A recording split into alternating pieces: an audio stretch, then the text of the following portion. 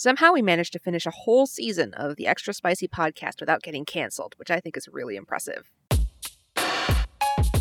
Hello, people. I'm Justin Phillips, the San Francisco Chronicle's race and equity columnist. And I'm Soleil Hill, the Chronicle's restaurant critic. We're cooking up another season of Extra Spicy, our food and culture podcast, and you're not going to want to miss it. This season, we've lined up interviews with some extremely cool writers, foragers, journalists, historians, and more. Food is one of these social and cultural spaces in which we create and reflect who we are. These ideas about gender, about race, about social class. It is a real privilege to sort of be like, I think I won't frequent this restaurant because the owner's an asshole. Great. But let's also talk about the fact that there are many people that are undernourished right now, that are going hungry. We also delve into the most pressing topics in the food world. I mean, it's just shocking to see how many restaurants have shut down. And the longer this goes and the more uncertainty, the harder it is for people to know, how do we survive?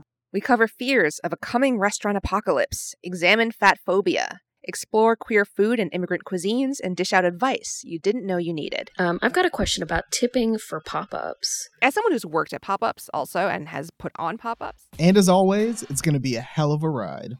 Guillotines all around. Let's go. Oh no. We should have ended a second earlier. Flavor, culture, politics, dinner, everything is on the table this season. And it's going to be extra spicy. Subscribe now on Apple, Spotify, or wherever you get your podcasts.